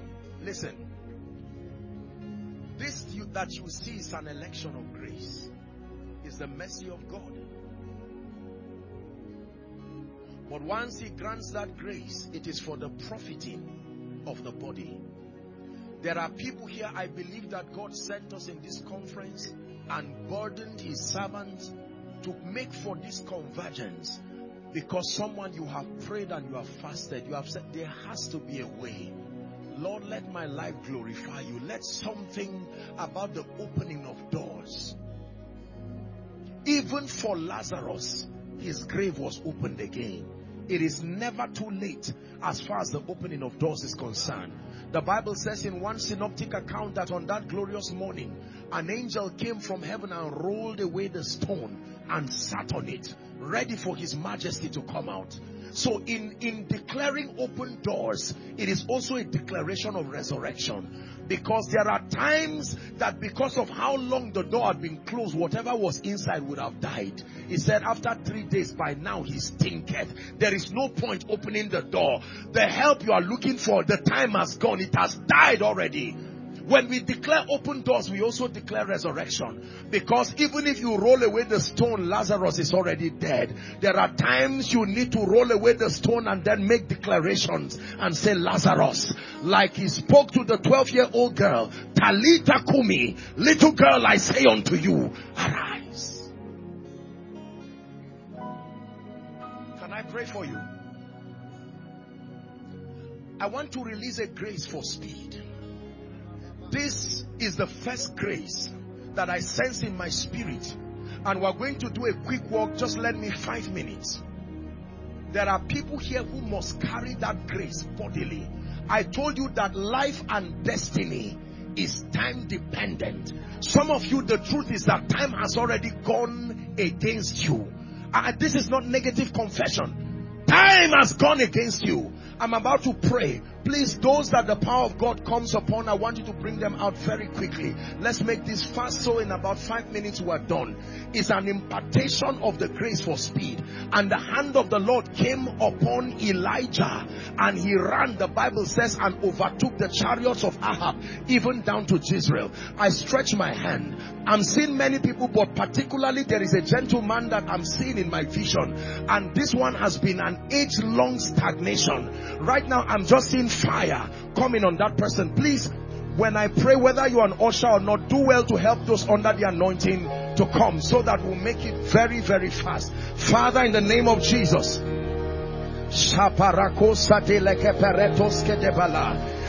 release that grace right now. Receive that grace for speed. Receive that grace for speed. Receive that. Receive that grace for speed. In the name of Jesus Christ. There are many people, but there is a gentleman that I'm seeing. I just saw light and fire. I saw the image of a gentleman. That anointing is coming on a gentleman. You need to move. Please bring them to the front very quickly. In the name of Jesus, I pray over that gentleman wherever you are. By the power of God, may that grace rest upon you. I command speed upon your life. Speed upon your life. Help them. Speed upon your life. In the name of Jesus Christ. Now hear me. I'm seeing a vision right now, and I just saw like a scroll, Pastor. I just saw part of it, one side of it just opened. I told you about the book of remembrance. I have seen this in my visions. Ultimately, we believe it because it's written in scripture. I'm seeing the number 4. There are people here right now. That grace is coming on you, and people who have forgotten you. Things you have done that may not even be remembered. I stretch my hands. I don't know who that grace needs to come upon.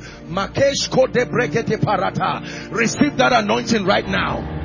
Let the book of remembrance be opened. The 4th church. Let the book of remembrance be open. Let it be open right now. Let it be open right now. In the name of Jesus Christ. Let that grace be open. Let that book be open. Please bring them quickly. Let's save time. In the name that is above all names, I'm seeing the hands of two people burning. And the Lord is telling me that your hand is a symbol of your productivity. And it looks like your hand has been tied. You know that's what happened to Samson. Way before his eyes were bound, the devil tried his hands before he tried his eyes. I don't know who that is, but God is about to lose your hands right now. In the name of Jesus, may that fire from the throne right now, let it rest upon your hands. Let it rest upon your hands. Let it rest upon your hands. Let it rest upon your hands. Let it rest upon your hands in the name of Jesus Christ.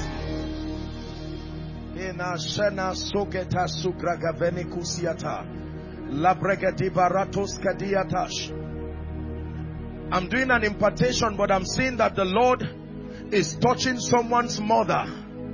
This is someone's mother.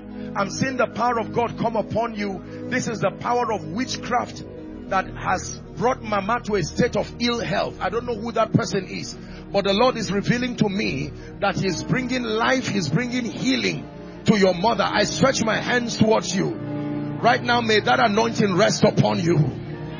Let that anointing rest upon you. Let that anointing rest upon you. In the name of Jesus Christ. Do you believe in the favor of God? Please do. Please do. Please do. Bring for me the lady right now. I'm seeing a lady. The power of God is coming upon her right now as I'm speaking. I just mentioned favor and I just saw light just leave me and rest on a lady. I'm going to pray for everybody, but I just saw that grace because it's a new season, a very strange manifestation of the spirit of favor. Is like a mantle, a cloak from heaven that is going to rest upon you, and you will start finding out that people, you may not even begin to describe the things that start happening to you. Please bring that. It's a lady, one person, and then I'll pray and speak over everyone. In the name that is above all names, may that grace, that engracing for favor, let it rest upon you. Now I want to speak over everyone. Please bring them.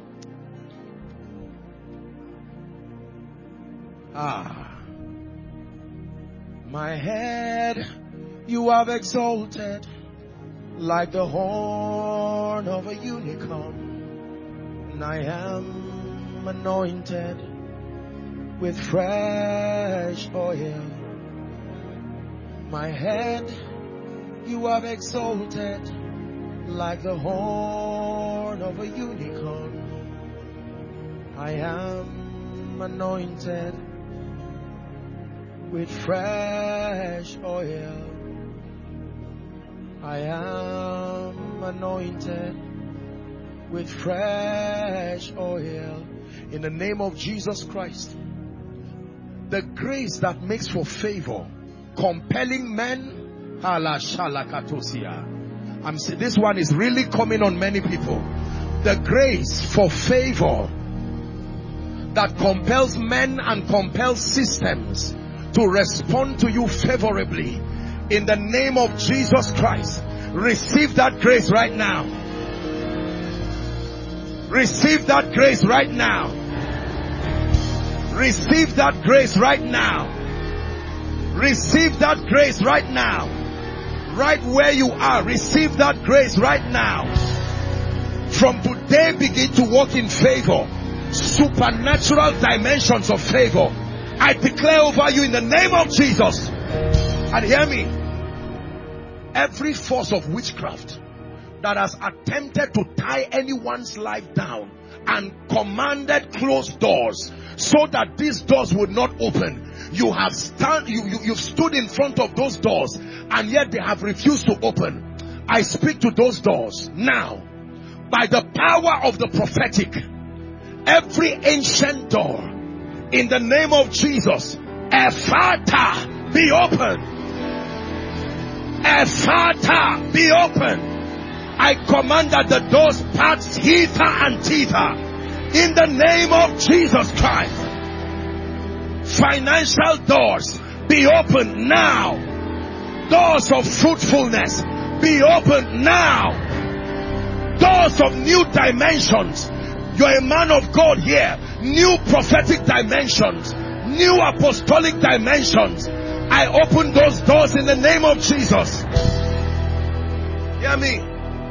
And for everything that has died or is dying in your life, Jesus said, roll away the stone. The opening of that door meant the possibility for resurrection. Therefore I declare, everything that has died, hear ye the word of the Lord. Let it come back to life now. Dead dreams and visions, come back to life now. Dead relationships, come back to life now. Dead opportunities, come back to life now. Hear me? God is a restorer. There are two systems of advantage that help the saints to manifest dominion over destiny and time. Number one is restoration. Number two is speed. These are the forces that have been allocated to help men gain time. When time is against you, these are the forces that are released in the spirit. The force of restoration and the force of speed. I want to declare restoration, because you see, you can receive restoration of time, and I will restore the years, and you can restore things in the name of Jesus Christ. Everything that has left your life that should not have left, I stand joining faith with the man of God, the angel over this house. I command between now and the end of March, in the name of Jesus, let there be a sudden restoration. Sudden restoration. Sudden restoration. Hallelujah. For all of you who are out here in the name that is above all names, these engracings that you have received, I prophesy upon you that they begin to speak immediately. In the mighty and matchless name of Jesus. Now listen, let me lend my voice finally with the man of God and speak over the fourth church. Ezra chapter 6 and verse 14. Ezra chapter 6 and verse 14. And the elders of the Jews builded. And the Bible says, watch this. It says they prospered through the prophesying of Haggai the prophet and Zechariah the son of Iddo. They builded, but their prosperity depended on the speakings of two prophets. Haggai the prophet and Zechariah the prophet. And the Bible says they builded and they finished it. It's one thing to desire to start building. It takes more than architectural prowess to build and finish. The hand of Zerubbabel can begin, but it takes another set of spiritual dynamics to have it completed. And the Bible here says that when men build and prosper and finish, is because while they are building, there is the mysterious prophesying of Haggai the prophet and Zechariah the son of Iddo. I know that before this conference is ended, the man of God will be speaking over your life. But let me lend my voice as the second one by grace to make declarations over everyone, but particularly the fourth church. Everything that is alive shows that it's alive by growing. Therefore, in the name of Jesus Christ, the fourth church, I stand by the prophetic and measure 1,000 cubits, and I declare, rise to a new level. Rise to a new level. Rise to a new level. In the name of Jesus Christ, I decree and declare. The Bible says, and it was noised abroad that Jesus was in town. The angels that herald the relevance of men, wherever they are, within Abuja and across this nation, I decree and declare that all those who have been apportioned to stand by the man of God, financially and otherwise, to see that the work progresses unhindered, we compel them by the power of prophecy. In the name of Jesus, they appear in this season. The Bible says, and I will multiply them, they will not be few. That I will glorify them, they will not be small. I declare upon the church as a corporate people, in the name of Jesus, may the glory of God rest upon you. May the glory of God rest upon you. May the glory of God rest upon you. The sound of mourning, the sound of death, may it not be heard among God's people. In the name of Jesus. He said, remember ye not the former things, nor consider the things of old. For behold, I do a new thing. I prophesy unto you, be prepared for the new. Be prepared for the new, even as by the Spirit of God. Let me speak over your finances. You see what is happening economically around? And it's important. The prophetic is also connected to dimensions of prosperity. It is true that when you believe the Lord your God, you are established. And that when you believe his prophets, you prosper. In the name of Jesus, I call upon the God of Jeshurun, the one who rides upon the wings of the wind. And I declare, by the mystery of divine supplies, that raven that brought bread to Elijah, even at Brook Cherith, in the name of Jesus, may God use men in the similitude of that raven to meet your needs. In the name of Jesus Christ. Supplies from the north, supplies from the south, supplies from the east and the west. And I pray for your walk with God. Listen to me. I pray for your sensitivity in this season, connecting it to your prayer life, your word life, your consecration, and your passion for the things of God. I empower you by the Spirit. Find stability in spiritual things. No vacillation to the left nor the right. In the name of Jesus, may you be as solid as Mount Zion, instant in season and out of season. I prophesy to you according to Acts chapter 6 and verse 4, that you will give yourself continually to prayer and to the ministry of the word. In the name of Jesus Christ. May the Lord bless you. May the Lord increase you. For in Jesus' mighty name we pray. Pastor, thank you so much. May the Lord increase you in Jesus' name.